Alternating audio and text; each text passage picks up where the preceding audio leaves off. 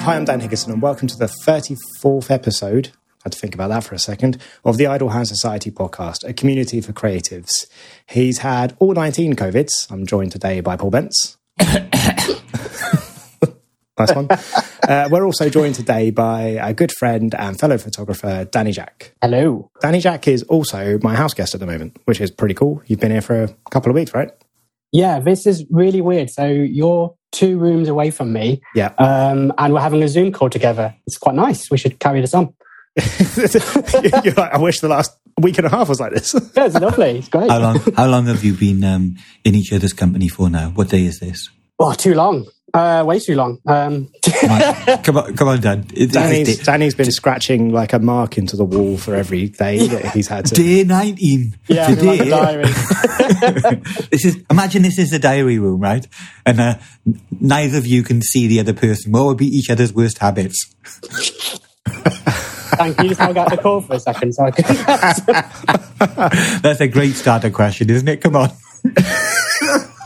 I don't dare. I don't dare. Danny gets to edit this. So. I'm going to go for it. Danny's very optimistic.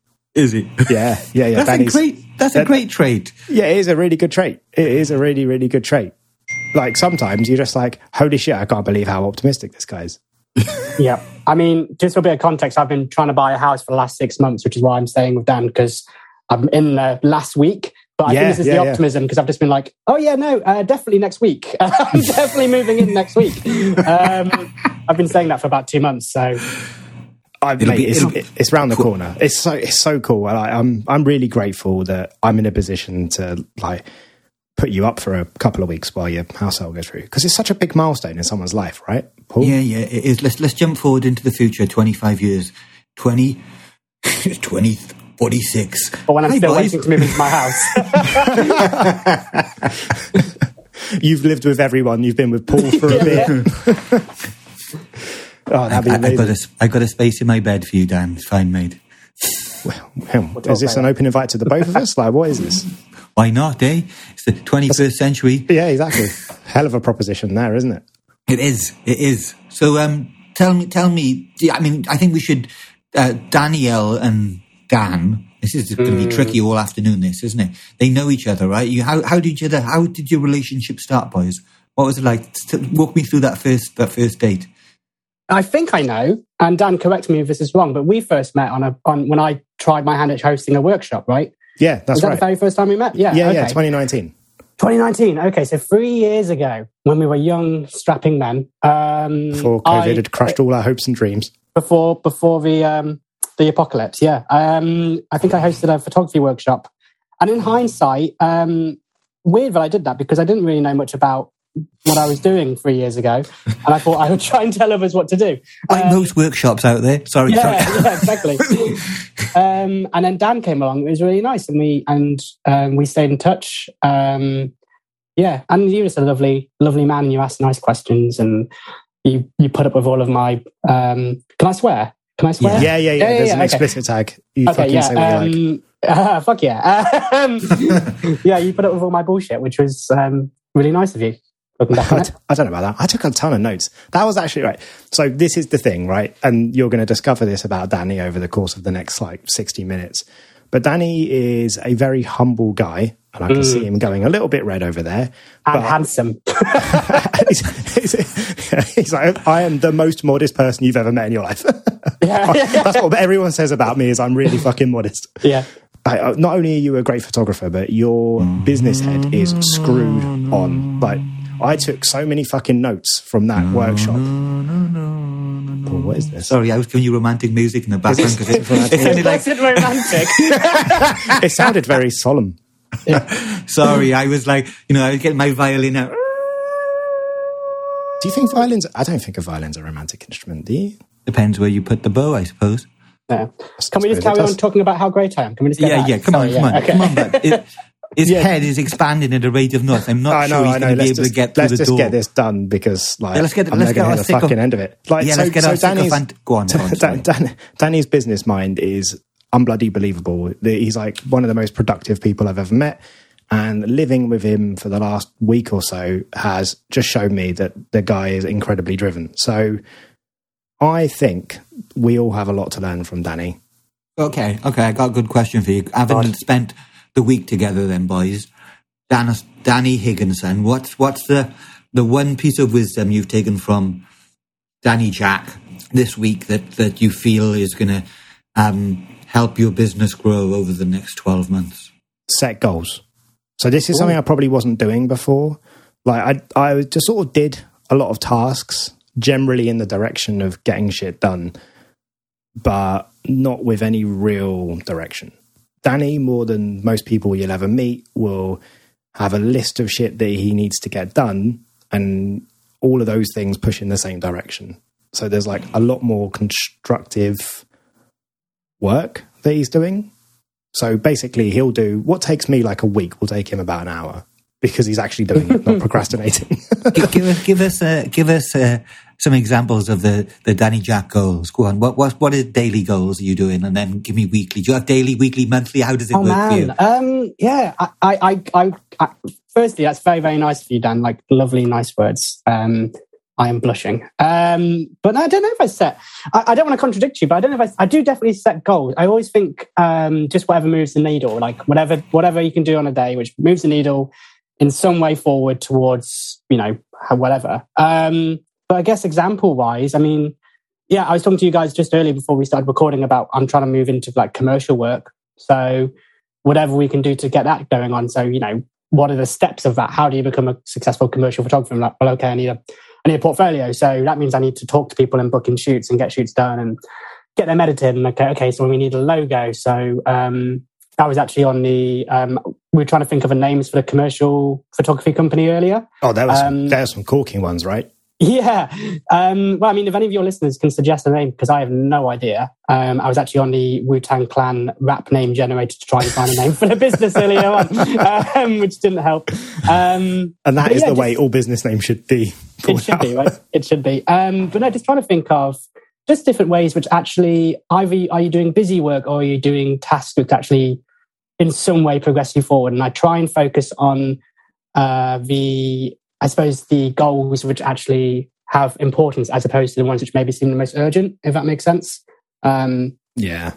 So sometimes things might seem super, super important. Like, for example, doing things like, clearing your email might seem really important. And it is, I guess you do have to do your email, but they're not those kind of tasks which actually push you forward in any way. So I try and put those off and I try and focus on the things like, okay, I'm going to make a new website and I'm going to do this. I'm going to book in shoots and get paid somehow. The stuff that's going to ultimately generate an income, right? Yeah. And especially in the photography world, I think we can fall into the trap of doing all this other stuff instead of actually taking pictures. And taking pictures is the stuff which makes us money. So we should be doing whatever we can to take photos, I guess, whatever that is. I guess it's weird talking about me. Sorry, guys. I'm trying to think about how I do it, but yeah. I'll tell you what. So I'm going to start asking questions, and I think I know the answer to some of them, just for the benefit of Paul, really. Let's just explore a little bit. Did you grow up in a creative household? Were your parents at all creative? No, I didn't. I mean, not in a traditionally creative household. Like, my parents weren't artists or musicians or anything like that. My dad is a businessman, so I think I maybe picked up some stuff from that. He's always had a lot of drive, and he's always been a grafter. And my mum it was the secret business woman. Like, she kind of was in the background, but she was doing all of the admin stuff and basically making sure that the business didn't completely collapse. So she did all of that. So I did pick up some stuff from that. But no, to be honest with you, I wasn't a creative myself until I started going to university. Before then, I was a maths and science nerd, and I hadn't even touched a camera. And everyone told me I couldn't do art and that kind of thing. I should stick to other stuff. But it's only when I went to university, I guess I had a midlife crisis at 18. And I was like, I'm going to be an artist and I'm going to not do all the stuff everyone's told me to do. So yeah, I kind of just went in the opposite direction. Anything? You hadn't done any art stuff before uni? I mean, like, I was a musician for a bit, and I always liked music, and I always liked art. I've always been like a movie nerd, and I've always appreciated photography and art. But I never really picked up a camera until I decided to do a degree in photography and film. That was kind of the first time I really got into it, to be honest with you. That's crazy. How did you get onto the course? Because they must have been like, where's your previous experience? Yeah. I don't think they cared. I think they were quite happy to just take my money. I mean, it was technically a science degree, so I did have A-levels in science, but it was really photography and film production. So it was like the technical side of that. I guess I kind of got through that loophole that way, I guess. Any like massive early influences that really like, so I'm thinking at that point in my life, I always did all the creative subjects, right? So it was, I can't even imagine what it's like to come out with mathematics and science and that kind of stuff and then just be like, oh, I'm going to do creative stuff now. There must have been, or I'm imagining there was, something or a bunch of things happening in your life that just made you think, do you know what, I could do that? So I don't think it was anything in particular. I don't think it was a particular movie or anything like that. I think I have this tendency to always try something new, which I think is something which has always kept with me. So I think it was just a reaction. It was more of a, okay, I've not done this stuff before, and I wanted to try something new, and I wanted to completely throw myself into a new world and just see if it works. I always felt like I was quite creative in other ways anyway, in terms of problem solving and just messing around. And I like the idea of directing. I like the idea of making films and making productions. I didn't know anything about it, and I just thought I would give it a go because, yeah, it was just something new to learn. It was just a totally new world to me, and I just thought I feel like I'm going to like it. It was just kind of like a hunch, I suppose, and it worked out. I think that's something I've kept with me this whole time. The reason I love being a photographer so much, and maybe you guys are the same with this. I don't know. It'd be interesting to hear, but I really like that. I always feel like I've got more to learn. I've got more to progress with, there's never really a ceiling in photography, and as soon as you kind of get close to that ceiling, you can pivot and you can switch to like a new genre or a new speciality, which is what I love most about it. I think I've said to you in the past, Dan, like if I ever thought I knew everything I wanted to know about wedding photography, I'd kind of pack it in because I think it'd be boring at that point. Yeah. So that's kind of how I ended up loving the course at university, and I loved learning everything because everything was brand new. I didn't even know how to use Photoshop or anything. I just showed up. And I remember one of my photography teachers, she gave me, well, I had a phone, but she downloaded some apps onto my phone and she said, go out and shoot with your iPhone and just do that for the first few months. Don't worry about anything else. And that was kind of my introduction into photography, was just shooting with my iPhone, going around. There was this app called Camera Bag, I think, which was one of the first, kind of like it replicated like the Lomography cameras, like the Holga cameras and the Dianas and all those kind of like toy cameras. And it was just that. I just wandered around and I shot with that and practiced framing and practiced composition and practiced, just looking at light, that kind of thing, all on my phone. And it was only about 3-6 months later, I was like, I'm going to buy a camera. And I kind of went from there and kind of didn't look back really. That was sort of how it kind of started. Not your traditional way of getting into photography. I didn't start by shooting film. I wasn't that kid who had a camera with him like on holidays when he was younger. I just wandered around as a confused 18-year-old with an iPhone, just taking pictures of like bikes and bins and basketball nets and whatever, That's the way to do it, I think. Agreed. I think it is. I think all of us do that, right? I think, doesn't everybody start that way? I know there's some really outliers who had a camera since the moment they've been born, but on the whole, there's a lot of people who've kind of got into it, I don't know, maybe not so through school, but just picked up a camera and then found yourself quite enjoying the idea of being,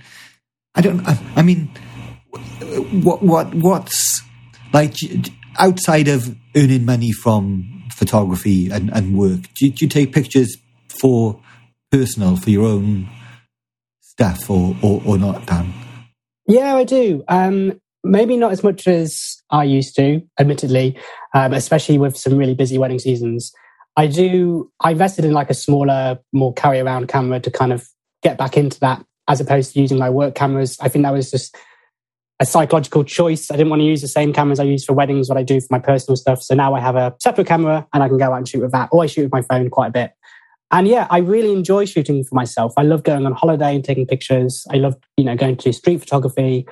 I think it's really important when your entire income is based on creative work to have something separate. And that doesn't have to be photography, but part of that is I'll also go do things where, creative things which I've got nothing to do with photography as well, play music and try and draw something, even though I'm not very good at drawing. Just anything to recharge the batteries, I think that is important. Definitely. I think when it's your sole income as well, it can get a bit daunting otherwise. Yeah, I was thinking on the idea of, breaking into the commercial world. And I think one of the things thinking about it is your personal work kind of drives, right? It kind of drives through into your commercial work, and it kind of is a blend at some point. Eventually you'll notice that the way you shoot for a commercial client is the way you shoot for your personal projects. And I think having... And if you're one of those people who is willing to go and find the shoots and to set up the shoots yourself to get the work, right?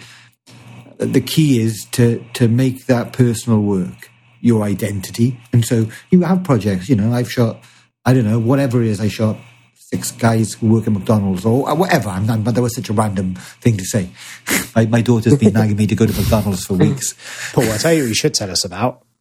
Tell us about the cats. The cat. Have you ever told the story of the story of your commercial shoot with the cats? I don't know if I have ever told that. I'm not sure I have. Well, here we go. So, stop in. me and Roman had been working for an agency in town, and they asked us. We'd done we did the Cinematograph shoot with them first, so it was the Freeview. So we did this. A Cinematograph is a still with us, just one moving part, and we did. It was before the Olympics in 2012, I think. And anyway, we did that, and then they wanted to follow up that with another campaign, and they wanted to use cats, real live cats. Oh my God! I just had a bit of cramp in my leg. I ran today. That really hurt. Sorry. You okay? It was like a shock. Anyway, so they basically wanted us to shoot cats. And the thing was, and this is what you'll find when you get to do these bigger jobs, is that they didn't have a super budget. Like, it wasn't a large budget, but it was big enough. But once we got the brief, it was basically they wanted to dress cats up as different TV programs. So Doctor Who, Midsummer Murders. I can't think of there was other ones. I can't think of. There was a superhero one, right? Yeah, there was a super. There was, I can't remember. There was an orange. One of the cats was orange. I can't remember why. Anyway, so they wanted to use real cats and then basically try and dress these cats up with gear to make them look like TV characters, right? Fantastic idea, by the way. Fantastic idea, right? And you're thinking to yourself, can you do this? And this is one of the reasons where one of the times when you should be saying, no, there's no chance I can do this. This is stupid. No. And Roman, my French business partner, he was going, Paul, we cannot do this. This is stupid. This is crazy. I'm like, no, we'll be fine. Look, we've just done the Cinematograph. We've done that. Amazing. It was great. We can pull this off easy. Some cats in the studio. What could go wrong? And the stupid thing is that the cats, they weren't trained cats, right? So these were cats who worked. These are like the employees' cats. Yeah. Amateur cats. They're like the employee cats. I'm laughing so hard just thinking about it. Amateur cats. It's mad. So they were employees' cats. So basically, and they brought all these. So we bought all the stuff, and we had the set built, and it was looking pretty cool. And we put the first cat in, and the fucking cat just whoosh, off he goes. Oh, of course. Right? And the second cat, whoosh, off he goes. And then the third and the fourth. And it's like I've been there 6 or 7 hours now, and I haven't got a shot, right? And I've got the creative director tutting over my shoulder, and he's going, what is this? What is this? What is this? And eventually, because the other thing to note here, Roman would be usually with me, but he was somewhere abroad in a foreign country. I don't know where he was. Fucking move. Yeah. he worked it out that he wasn't going to be any part of the cat story. Yeah. But eventually, I had a moment of, I don't know how it even happened, but I had a moment of clarity. and I'd seen some things. I don't know how I remember this, but I got a box, right? Just a wooden box. And you said you phoned one of like, you phoned a friend or something? That was like a cat groomer? Yeah, I can't. Anyway, and basically what I did was I just got a wooden box, put it down, and then covered like with the paper from the set. And the moment I put a box there, the cats were like this. They just sat. And I didn't move a muscle. You put the cat on the box, right? And and that was it. That was it. And it worked. Like, it worked. And I had shot for about another 4 or 5 hours. Every cat behaved for like just enough time for me to pull off a shot. And we did it, but it was the most stressful, horrendous, funny story now. But don't shoot cats or children, right? Yeah. I might try that at the next wedding if I need guests to come have group pictures. Just put a box down, see what happens. Just get them, stand them on a box. They won't jump off the box. I'll just grab all the canapes and bring them over to me and just put them there. There you go. Come this way. There's these rules, like apparently if you put like a red tape on a pavement, right, people will go avoid the red tape and go around it. And it's like, there's like certain, I don't know what it's called, subconscious cues that you can put in the domain. And there's one photographer, I can't remember what it is, an American dude, and he basically filled up a sidewalk with these subconscious clues. And he got people to go like this way, then they walked that way around, and there was nothing in the way. But they just followed like these. It was amazing. It's just, that's how programmable we are, I think.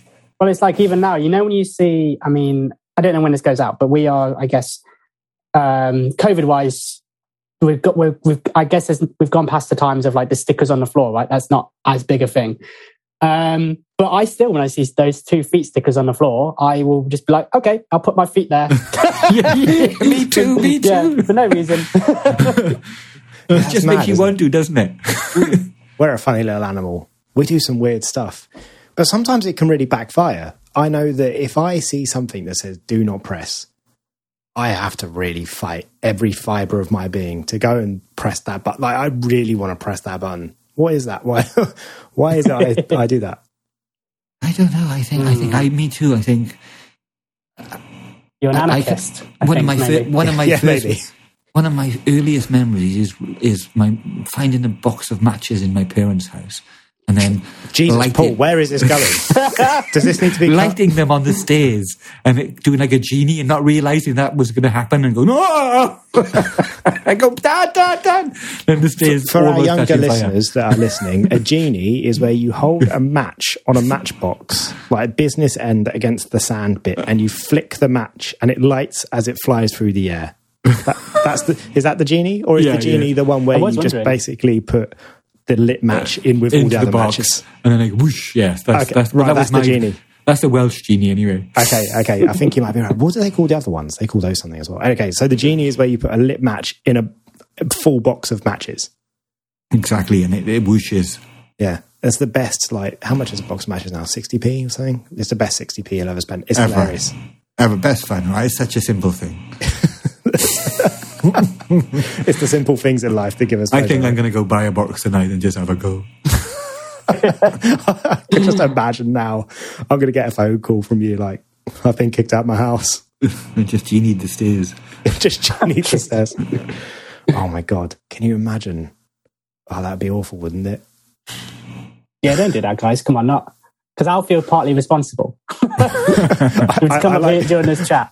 I like that the two hosts of the program are like, I know. You should go play with matches. Come on, guys. Come on. And you're like, you probably shouldn't play with matches. Yeah, you're right, Danny. You probably, if you're listening to this, maybe don't play with matches. Listen to Danny. Don't play with matches. Go take pictures. Just don't play matches. Yeah, I mean, drugs are fine. Matches aren't so cool. Only Monday. It is. But when people are listening to it, it might not be Monday. I might not get this edited tonight. It might be a day or two. Oh, we should probably acknowledge the fact that we're a little bit late, Paul, aren't we? We are. We're like a pregnant daughter. We're like a pregnant daughter, 3 weeks overdue. It's okay. There's the baby coming out. Wait, no. Have you ever seen an otter? They do not sound like a tugboat. They do when they're pregnant. Haven't you watched Attenborough? They were on last night, and there was these otters, and they were just about to give birth. And as she was giving birth, She was going, no. And then all of a sudden it went, Jaws. Snoop Dogg. So, Danny, is this exactly what you expected this podcast to be? Word for word so far, yeah. Before, like yesterday, Danny was like, was he stressing I'm a little out? bit, yeah, well, no, not stressing out. Like me, so here's a fun peek behind the curtain. I don't think I've ever mentioned this at any point. So and Danny used to have his own podcast. What was it called to start with? Was it just like Danny Jack Education or something? And then it changed to Shot Takers, right? Patent pending. I can't remember what it was. Danny Jack does smack. Yeah. Live on the air. Live and direct. That was my OnlyFans account, actually. It was just raps about tacos, right? Mm-hmm. Hang on. Are we going to get a rap about tacos, Dan? Nah. I don't want to talk about it. How about that? Oh, yes. Horrendous. I mean, I know we have got an explicit warning on the podcast, but I do apologise to everyone that had to enjoy that pun. I know. He lined it up like a one... Like a pregnant otter. Yeah. Pregnant otter. Yeah, so Danny was like... I think he thought this was going to be something that it isn't. I think it was maybe going to be a bit more serious. I'm pleasantly surprised. Would you like me to undress for you, Danny? Sure. Okay. Go for it. With your eyes. And your clothes. It's Monday. I think we just need to unwind. I mean, there's a lot. I think there's a lot of things we could talk about, Danny. About. I think one of my thoughts is this idea of you. I mean, how many weddings do you shoot in a year, Dan? About 60 or 70? You said something mad like that. Something mad, yeah. Normally, a normal wedding photographer should probably shoot about 30 to 35, I guess. Yeah, is the average. And I seem to be shooting 60 plus this year, because of pandemic fears. And I think we talked about this just before we started recording about like the whole, it's easier to run a creative business when you have a safety net. And I didn't have one because pandemic. So I just said yes to every single booking. So I've got that to look forward to. So maybe we should chat again in August and I'll have a little cry. If that's okay with you. Yeah, well, that's the question. I mean, I used to do them with my French buddy, and like, I can't even imagine what that must feel like in the heat of the season. How do you even stay sane doing that in that like, does that mean you're working every weekend through the summer? Yeah, pretty much. And like, the best way I guess I could describe it is that it started to feel like a job. Which, I know it is a job. I know I sound very spoiled to be like, oh, my job's not a job, and it doesn't feel like work. But truthfully, for the most part, my job doesn't feel like a job. But it did last year. It was just like, oh, here we go, another wedding, get my wedding outfit out, get my wedding gear out, go drive to the wedding. And like, it just felt like I was doing the same thing over and over again. I definitely saw it in my work. Things started to get repetitive. I mean, that doesn't matter massively to the clients because they don't see each other's wedding photos, so right. They still like it, which is fine. And I think they were happy. But for me, it just felt like I was doing the same stuff over and over, which is hopeful. I'm really hoping it doesn't happen this year, but it might, and I maybe shouldn't be too hard on myself if it does. Have you had any bridezillas? Have you dealt with any brides who have been difficult, or have you managed to avoid the pitfalls of the bridezilla? You've got some amazing stories. Right? I'm very lucky, I get really good clients. Again, this makes me sound like a bit of a dick by saying that I don't really work and I have lovely clients, but I honestly do. And I am proud to say that. I think I'm very grateful. But I've only had one back in 2018. Not really a fun story, but, I will say this, that I still think about her. Like, I get that. She still occupies my thoughts quite a lot, not in a nice way. And she's your Freeview cats, right? Yeah. Honestly, I love all my clients, and I don't just say that, but she can go. You fuck genuinely herself. do. She was awful. She was so bad. She was just a nasty person, and I shouldn't have taken that booking. I tell you what, though, like that's pretty good. Like you must be really good at finding your ideal client, considering you're shooting like 70 odd weddings a year, and it's been this long, and there's been one that you're like still gives me cold sweats, but the rest of them are pretty good. Right? Can I ask? And just coming off the top of that, how long are you turning a wedding round from when you get the photos home and you're at your computer? What's your how many are you delivering? How long is it taking you to deliver? And in the heat of the season, are you able to in the week when you're not working, maybe, I don't know, if you don't work on a Monday to Wednesday or Monday to Thursday when the wedding starts again, are you able to get the weddings edited by the time you start the next one? Yeah. No, I'm an open book about this stuff. It's all good. So I tell my clients I deliver their photos on their 1 month anniversary. Okay. Just to give me space. And they know when it comes in, it's nice, and they can, have a drink and all that kind of stuff. But really, I try and edit it like on the Monday after the wedding. So it's done about nearly a month before I actually deliver it. That doesn't always happen because of, being too busy, or I just want a break. Sometimes it might take a couple of weeks to edit, but I've still got a 2-week buffer. So even during the busiest, busy bits of the season, it never got close to the deadline. No, I would just edit it, upload it. It would just sit there. And I'm happy to say that because I don't think any of my couples will hear this. They might, they probably won't. They probably won't. And it just sits there just so that like it's ready. Because it's a little bit about customer experience. Because I can edit it, maybe in 2 days, maybe a day. But I don't want them to get the pictures the day after the wedding because it just seems like I haven't rushed it, right? It feels like I've rushed it, right? Yeah. Well, genuinely, like I've obviously, having Danny under my roof, I've sort of seen him work, and he isn't rushing it. The thing is like I've just watched Danny edit 2 weddings twice. Like you literally just edited them twice because you were like, oh, I think I can make them look better, and you had another go at it. And I think if you used to have delivered it immediately after you'd done your first edit, you would not have had that space, and they would have had the first good but not as good go at it, right? Yeah. I mean, there's only so much you can do. Some people say they spend 2 weeks editing a wedding. I'm like, well, why? Like, what are you doing to these pictures? Are you adding things which don't exist? Are you adding wings to people? Like, I don't understand how it can take you 2 weeks to edit. And that's not me having a go at anyone. I just don't get it. What could you possibly be doing? How many pictures are you taking on an average wedding? About 4,000. Typically, okay. And I deliver 400 to 600-ish. But there's no rule. It's just whatever it is. I'm sure you guys. Well, I don't know if you guys shoot this way at all, but I know some people who will. If something amazing is happening, I generally don't worry about how many pictures I'm taking because I'll just take it later. Yeah. If there's an amazing hug happening, I think me and you talked about this last night, Dan. Like. You wanted me to shoot with like a wedding with like a 16 gigabyte card, and I was like, no chance. It's not happening. I actually said 32. I like how 32. You're limiting it. But yeah, maybe it will be 16.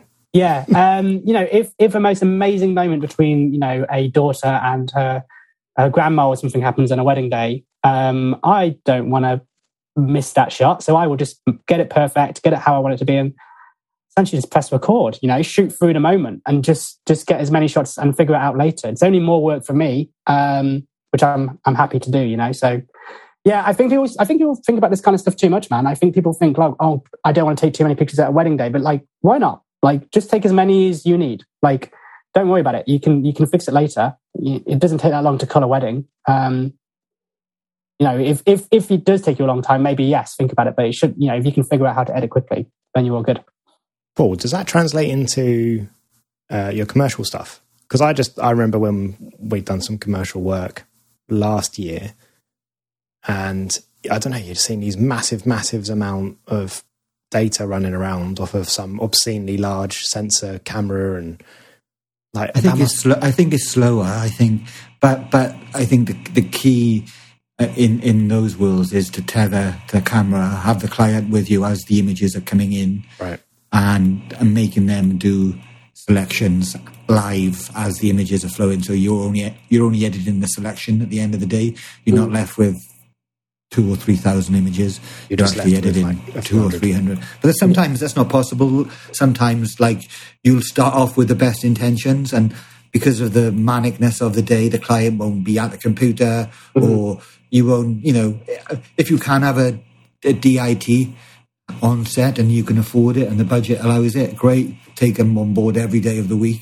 Priceless person that can manage that and they can sit with the client so you don't have to worry about going back and forth. I think, again, it's just having people in your team, they're good at what they do, but they're good. Somebody who's a really good organizer can sit at that computer.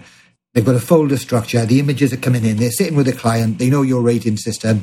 1 is great, 2 is bad, 3 is maybe. And then that's it. You're doing all through the set, and then you're left with these body of images. Hopefully you'll then be able to sit with the client at the end of the day and say, look, this is what we've got. Is there anything from this set in the maybes that you want to add?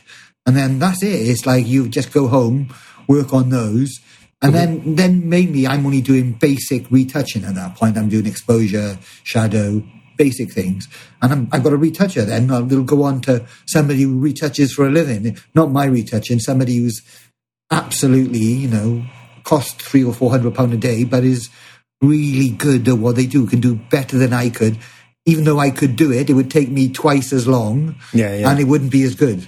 But they'll spend 8 hours on one shot and it will look ridiculously good. Like they're going into the pores of the skin and adjusting contrast, and it's insane what they do with a brush. It's just it's mad. It's a whole nother level, and a lot of work doesn't require that level of retouching, right? Most of it you can possibly get away with yourself. It's only when you make this kind of jump up the next level that they demand a level of finesse. Totally. You know what I mean? But again, I think it is helpful to we talked about this lots of times, Dan, but having a sort of a gang of lieutenants, a gang of people around you that work in lots of different fields that are really good at what they do. And over time you build that up, and you'll have, you start with a small network and they'll know somebody, and then eventually you have this kind of large sort of network of people that if you've got a job of some kind,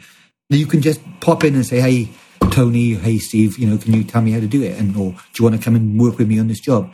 And I think that's really helpful, because I think as photographers, we kind of are a lone wolf and all of that kind of shit. But I think we also convince ourselves that we know what the fuck we're talking about. And there'll be literally somebody that's whole job is editing, and we'll be like, oh yeah, sure, I can edit a photo. Yeah. like case in point, guys, one of the things I've just got rid of in my business is album designs. I used to make albums for, a couple would images and then they'd make an album. And it used to be that I would design the album for them and I would make these proofs and they would make comments, which is kind of like the traditional way to do it. But I was like, I'm not an album designer. I don't know how to design albums. I don't know what I'm doing.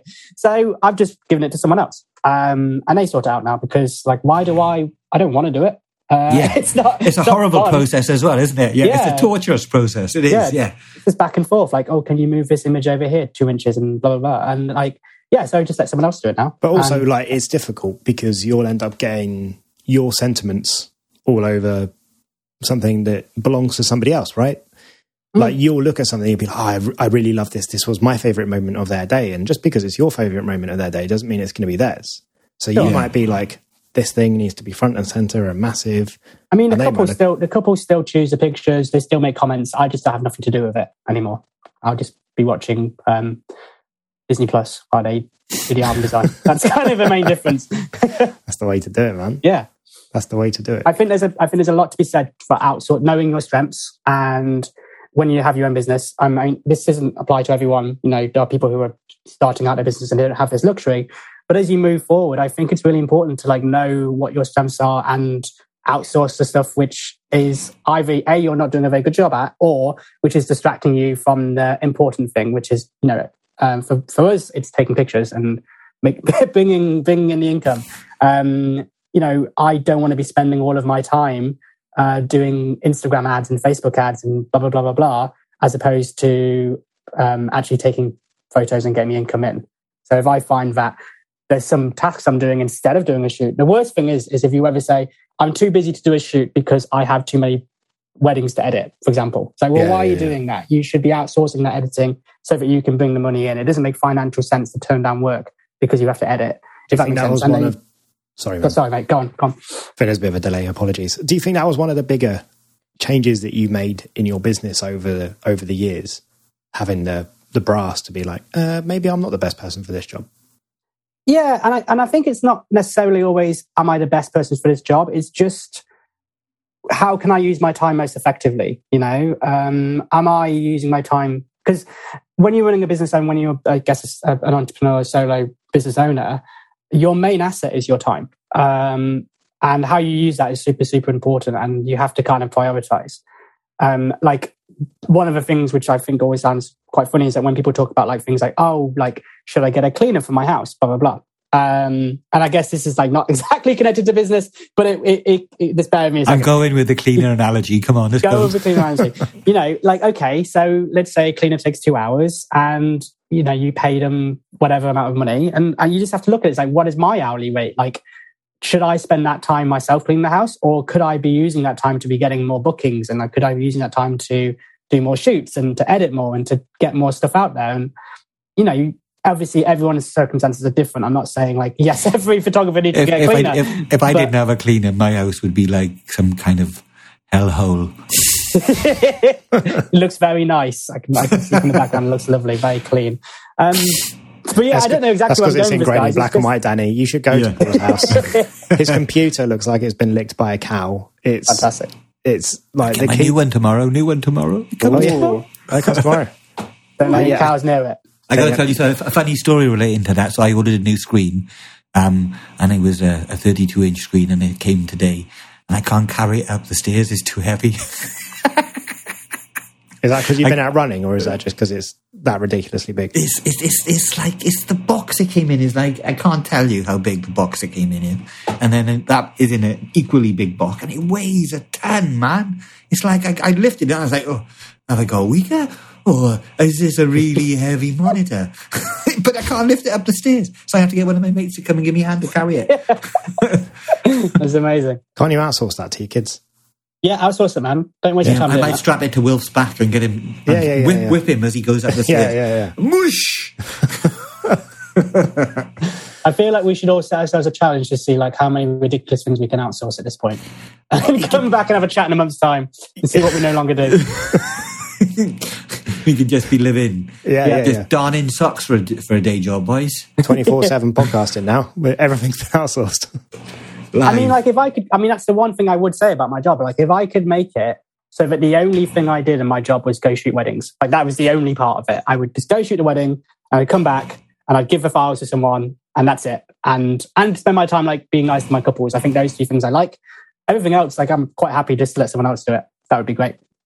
You could probably get it to that, though, couldn't you? Yeah, no, it's not far off. I mean, yeah. I mean, I still have to do things like blogging and that kind of thing, but just because I'm quite protective about that. But it's your voice then, I suppose, right? It's and that's important to your brand, which is important to your sales. So yeah, I get that.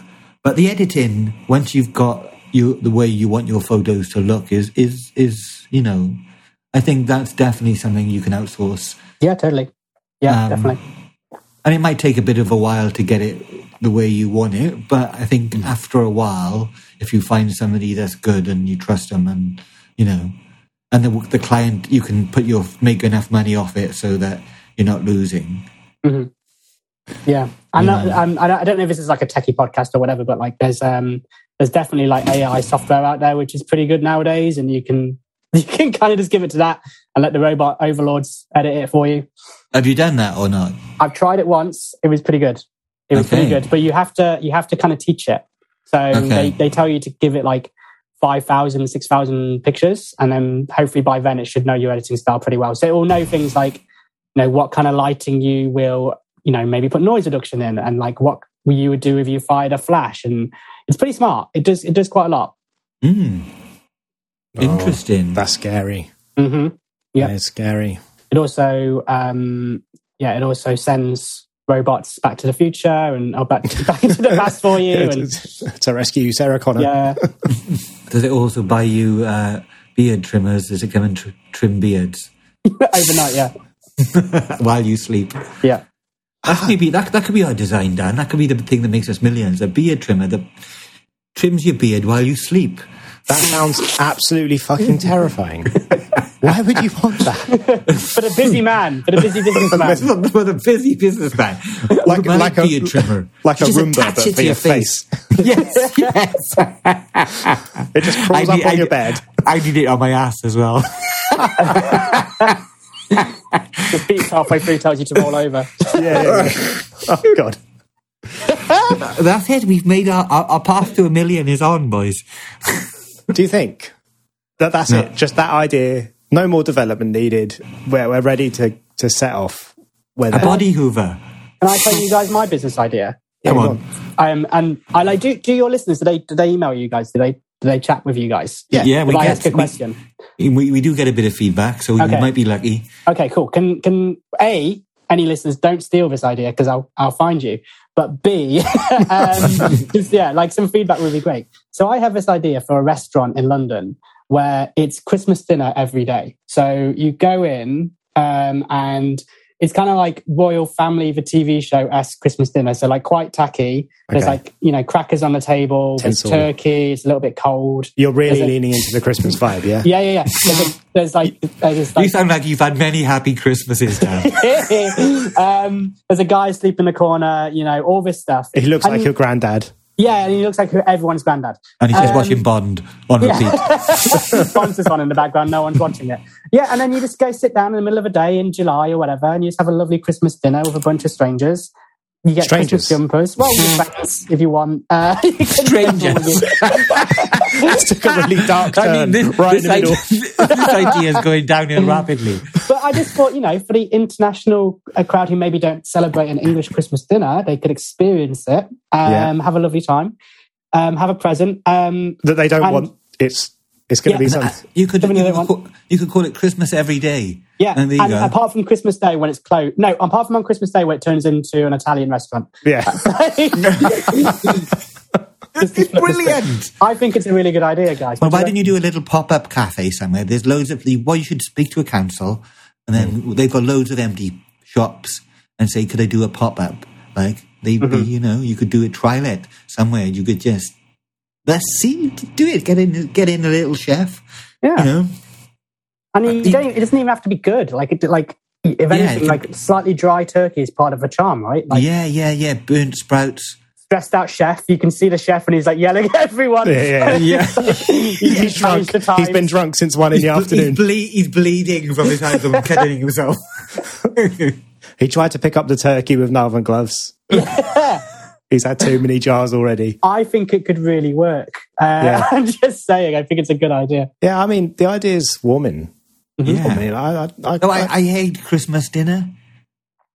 That's okay. Is that a bad thing? But you could just be in there for the ambience, right? Would there be another option like ham? Because every time you sit down, there'll be the awkward vegetarian in the corner anyway, so you could have a vegetarian option. Yeah. You're just getting Christmas pudding twice. But no matter what happens, I'm getting into this a bit too deep now, but if you have a vegetarian option, you can have it, but everyone else on the table will have a conversation about why you're a vegetarian. And you have to kind of explain it to everyone. And they'll be like, oh, can I try your nut loaf? And then... Okay, right. So talk me through, right? So you arrive at the restaurant.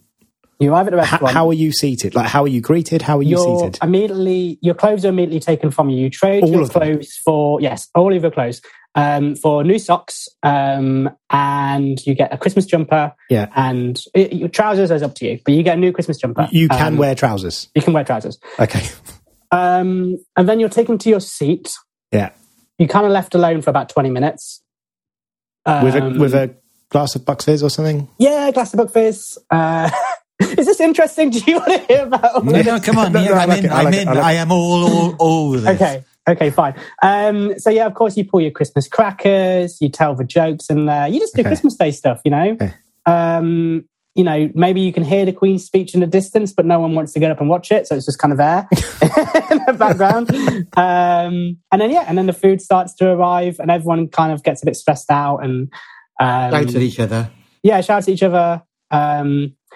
Santa will come round at some point, give you guys a present. Someone dressed up as Santa. He does that once every 15 minutes. And it's you, Danny, right? It's me. I also give you your bill. and It'd be cook the food. expensive. Yeah. And then floor your boots, and then you in there for like an hour, and then have a lovely time. I like it. I think this is a great idea. And anybody that's listening that isn't from the UK, I want to know if this is your experience of Christmas as well. Yes. Yeah, because especially if anyone is listening who, their country or their culture doesn't typically celebrate Christmas, I think this could be a real win. I think this would be really fun. Come and have the Christmas everyone in Britain hates. That could be your... See how anticlimactic and terrible it actually is. It could just be, the tagline could be... It's not all that. Danny's Everyday Christmas. It's not that bad. It's not that bad. It was all right. Though the food is shit. Yeah. I think it's good. I think it's going to... I think it's got legs. I mean, if I'm being really honest, I think it's got legs. Turkey legs. It's got turkey legs. Danny, one tiny thing that brings you joy. Oh, If you need some time to think...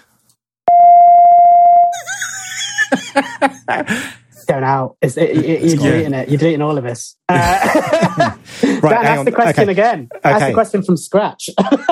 No. But that's more of that is staying than you think. I got to get... Paul, give me a number between 1 and 23. I'm going to give you one of the tiny things that brings me joy, just to try and give you a bit of it. I'll go for number 19, please. Thunderstorms. Thunderstorms bring me joy. I really like a thunderstorm. Did you write 23 things down, which bring you joy? Can you imagine? It was originally about 40 things, but Paul keeps throwing random numbers at me and I have to drop one out, so then I delete them so I don't answer the same thing twice. Can you believe? Oh, this is a question I was thinking about as well. Tell me your favourite word. We had this conversation literally 2 days ago, didn't we? 2 days ago. Okay, so I really like... There's actually two. So I really like the word denouement. I think that's a lovely word. What does denouement mean? I believe... You meant to say... If you could put a French accent on and go denouement. Go on. I don't want to offend any French listeners. Denouement? We'll get Roman on the line. Yes. We should just phone Roman and say, Roman, just one word from you, just one. Denouement. I'm sorry, French people. Yeah, I like that word. I also like bubbling. I think bubbling is fun to say. Big fan. Interesting, because my favourite word is effervescent, which also means bubbly. When there's a connection already. Can you see, Jack? Bubbling effervescence. That's good. What about you, Dan? I know what yours is. I really like the word spleen. Spleen. No, I've got this real thing with 4-letter words, right? And this is going to sound really weird and like... It does already, so just keep going. A bit woo-woo. I really like 4-letter words. The way they look written down is really cool. Go on. Do you know how many letters there is in the word spleen? So spleen was my joke answer. Oh, okay. Sorry. It's more than 4. Okay, sorry. Splee. Split. Yeah, I just like 4-letter words. I like the word slip. That's quite a cool word. I like words that sound fun. Cube is a cool word. I mean, you don't get to great use content, isn't this? This is tiny glitch. Sorry.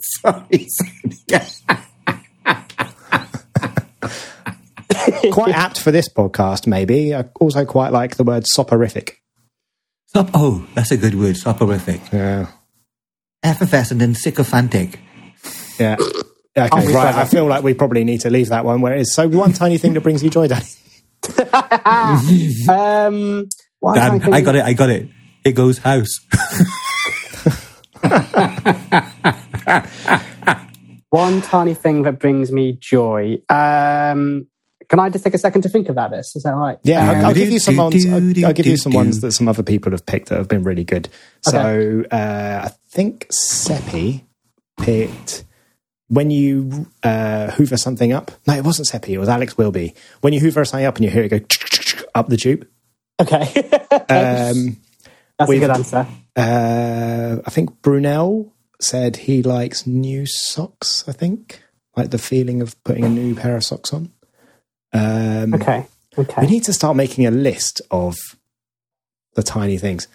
But yeah, just like literally something that maybe you experience every day or every week. that just brings It'd be like putting out the bins or... It's not putting out the bins, is it? It's not putting out the bins, no. Nobody enjoys it. Joy. The best bit about putting in the bins is when some of the bin juice leaks out the bottom of the bag. Oh my God. And you have to clean it up. That's amazing. And then you get maggots. Have you ever had bin juice with maggots? No. How fucking long are you leaving your bins in your... Oh God. When no wonder you need a cleaner. Jesus, Paul. Okay, so something that brings me joy. This is a really hard question, guys. It's quite. Should we do shout-outs and then we'll ask you again afterwards, and you can frantically think about this? Have a little think, because I don't want to say the wrong thing. Lots of things bring me joy. Yeah. I don't want to say the wrong one though. So previous things we've had is like, if I throw out too many though, you're going to be like, that brings me joy. Like, yeah. The ritual of making a good coffee. Yeah. Smell of coffee, smell of bread. Like the difficulty of being number 34 is that 34 other people have had a go at this. I got you know what just brings me joy? Okay, this is what brings me joy. Is when you get really full from Christmas like a meal, dinner. from like pizza or Domino's or whatever. Christmas dinner. But then someone offers you ice cream, and then you realise that actually you're not that full. That's my favourite thing. I really like that one. Yeah. Do you think you can ever eat so much in your main course that you won't be able to eat dessert? No. Two different snacks. Oh, that's good. Are we going to do shout? Go on, I'm sorry. I was just going to say, can I very quickly just tell you the story about how pizza saved my life? Oh, yes. It's like, can you do it to the music? Just laid a pizza saved my life. We can do. So, yeah, I love pizza because once we were in, I think it's Villaggio or something like that in Italy. It was in Villaggio. Yes. Thank you for saying that. Which is the right place to have pizza. Yeah. Is that in Spain? I hope not. I think I was in Italy. It was in Villaggio, Italy. Coming to a cinema. Paul, you've got to remember that this story, it saved his life, so it's going to get dark in a minute. So It's really not. I'm ready for sound effects. But basically, we were going to go grab a train the next day, and we thought we'd just go to a train station. We were interrailing, so we were going on public transport. Boom, boom. He sounds like one of those voiceover guys, doesn't he? But we were just too full from the pizza. It was so delicious. We decided to go back to our hotel. He was full. All right, I'll stop now. It's really ruining the story. Come on.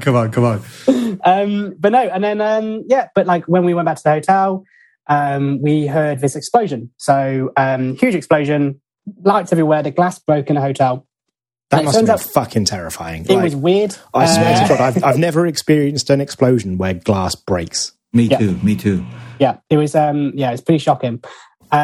Still really full though, so we didn't really move. But it was still quite shocking. Enough room for ice cream. Yeah, so we were like, let's go out. But it turned out what happened was a gas train had fallen off tracks at the train station and basically blew up the train station. It just my God. And it was, when we were supposed to buy tickets. And that was everyone was really scared. You saw like people running everywhere. No one knew what was going on. And all this stuff was happening. People were crying and, etc. understandably. And my brain just went, oh, I'm so glad I'm full. Like I just thought, gosh, how lucky are we that we ate too much pizza? So my advice to you guys is just always eat too much. Always eat too much. Yeah. That's a really good, I think that's a great moral to take away from today's podcast. Absolutely. Yeah. Eat yourself sick. This has been a roller coaster. This has been a real roller coaster. Have we taken you over the edge now? No. I mean, I don't want to be throwing out train puns, but this has gone further off the rails than I think any of our previous podcasts. So I am actually really impressed. I think you've kept us on track. You've been all right. No, I don't think I have. I was telling people to play with matches earlier, Danny. I don't think I've been keeping anyone on track. Shout outs. Yeah. Let's do some shout outs. I got a really good one this week. Go for it. So I don't know how I came. Have you heard of the Manchester Orchestra? Yes. I like them. I'd never heard of them. I must have been living in a hole. But the song "The Silence," I like it a lot. Have you heard it? No, but I will definitely give it a listen. Is that a newer one? It's from their album A Black Mile to the Surface. Okay. Which I think I have heard that album. And God, it's good, man. It's good piece of music. 7 minutes it goes on for this song, and it's just like, it's worth a listen. It's just a builder. A builder is all I can say. It builds and builds and builds until you get this wall of noise at the end, and you're like, oh my God, this is good. That is a really cool band. I'm trying to remember. There's another band. Has something to do with astronauts that I think you'll like. I'm going to Google like a frantic madman and see if I can remember by the end of the podcast, and I'll tell you. But yeah, they're a cool band. I'm into them. Yeah, I came across them. I think it was a YouTube video. Something I was they just appeared, and I was like, oh, I like that. What kind of music do you normally listen to, Paul? What's your jam? I have a really, I think, quite an eclectic mix of stuff. But if I was going to pick a genre, I kind of like folky, guitar, singer-songwriter stuff. But I do like a bit of everything, really. I mean, if I was going to give you my playlist, which I happily will do. There's a surprising amount of EDM in your playlists, right? Yeah. I got Bicep and... I like Bicep. You introduced me to Bicep. They're a cool... Madlib. Band. Yeah. Taylor Swift, Lucy Dacus, Kate Bush. It's all over the place, mate. James Blake, yeah, it is. It's all over the place. I like going from something that I might not necessarily think I like. I like just putting on Discover Weekly on Spotify and just letting it... Yeah, same. Throw stuff at me, and then I make a playlist out of the stuff I like. And I listen to quite a bit of Six music. I like my favourite thing is Kerith Matthews on a Sunday morning. I just love it. It feels like I'm at home. She talks to me like my mother does. Oh, well, see, we have this woman, Mavanwi Thomas, on this week, and we're going to talk to Mavanwi. And she goes, she just goes like, and she just, she's like being at home with your gran.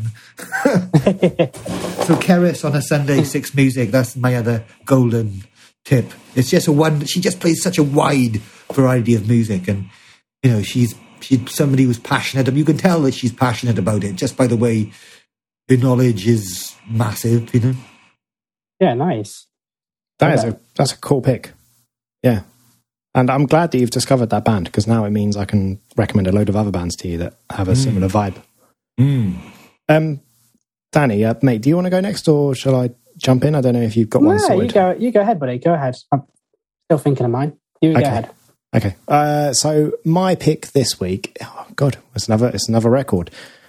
Actually, it's a record that I'm pretty sure I haven't picked before, but I may have. But I've just been listening to it a lot recently. So the band is called Khruangbin, which is almost impossible to spell.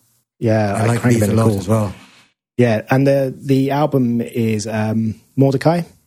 So it's the 2020 record. It's mostly instrumental, but it's just got this like really nice chilled vibe to it. Kind of like it kind of reminds me of like, it's a cross between some world music and some sort of garage rock. It's really weird. It's really hard to explain to somebody that hasn't listened to it, but it's really chilled, kind of funky, really, really good. Definitely recommend that band Khruangbin, but particularly that record, Mordecai. Really good. Nice. They did a song with, what's his name? Texas Sun. Isn't that like one of their songs, Texas Sun? Let me think. It's going to come to me. Bells. It's going to come to me. Hang on a minute. And it's definitely, I'm going to Texas Sun. Yeah, that's it.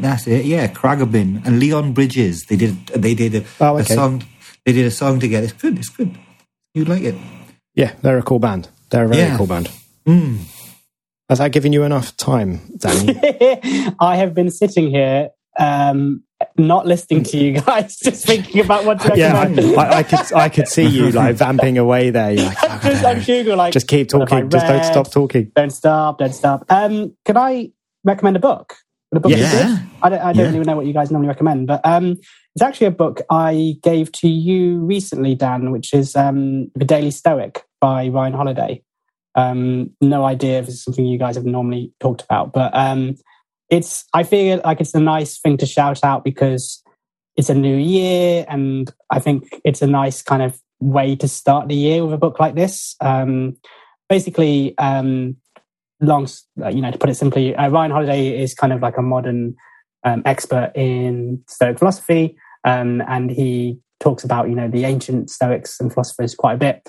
And this book basically is 366 meditations on wisdom, perseverance, and the art of living. And it's just like a nice little paragraph to read every morning, with some nice words about how to live your best life and all that kind of thing, which I think is pretty cool. And I think it's worth shouting out because I think it maybe deserves more credit than it gets. I know it's a pretty bloody successful book, but it's deservedly so, I think. I'm going to throw my weight behind that one as well, actually. And to be honest with you, I probably should have picked that instead of Krangabin. No. Let me do it. Let me do the intellectual one. Like, as much as I love that record. So Danny sort of threw this book at me when he turned up. And literally. Yeah. So I've started journaling again. People that listen to the show fairly frequently will know that I sometimes write just general rubbish. But since I started reading this book, I've been starting a journal entry every day based on the lesson for that day. So there's like 366 days. So I'm hoping to start a 366 day streak in a journal. And I've not done that for a while.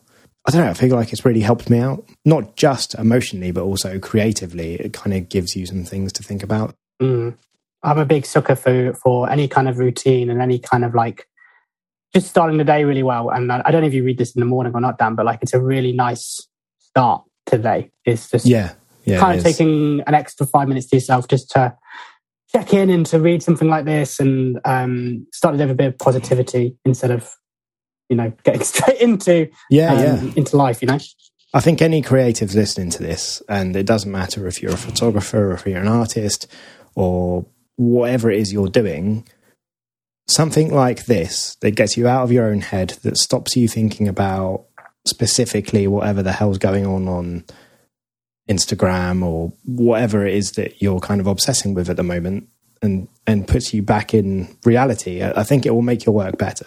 It's not necessarily specifically about creativity, but it's about life, and your art comes from your life. So Yep. I 100%. definitely subscribe to that. You can't really be creative. Well, I don't. In my own opinion, I think you have to look after yourself first to let those creative juices flow, I suppose. So yeah, for sure. Yeah. Okay. Well, I think that's a really nice note to sign off on. Where's the best place for people to stay in touch with you or keep up with the latest? What's going on in your world? Well, I would say probably my Instagram, which I think if you just search down in Jack Photography, you should see my smiley face. I wrote this down. It's at Danny_Jack_photography. Yeah, but if you just type in Dan Jack Photography, you should find it. Yeah. I am hopefully starting up my own educational stuff again when I move out of your house, Dan, and back into my own. So maybe keep an eye out for that. I think that would be pretty cool if anyone's interested in learning about photography and stuff like that. And hopefully there might be some new content out there at some point. But yeah, we'll give that a little push on our social media for sure. That'd be nice of you. Thank you. Nice. Okay. You can catch up with us on Instagram at Idle Hand Society. Some people have been bugging us to get back on Twitter, so maybe we'll do that. It would be handy if you could go and leave a review on iTunes or on Spotify or wherever you're listening to this. Reach out to Danny, say hi. Reach out to us, say hi. Let us know what you think about the Every Day is Christmas restaurant. Yeah. Until then, we'll catch you in 2 weeks. Take care, everybody. Thanks, guys. Thank you very much for having me. It's been a laugh. I really enjoyed it. Lovely to have you. Lovely to have you. Take care, everybody. See you next week.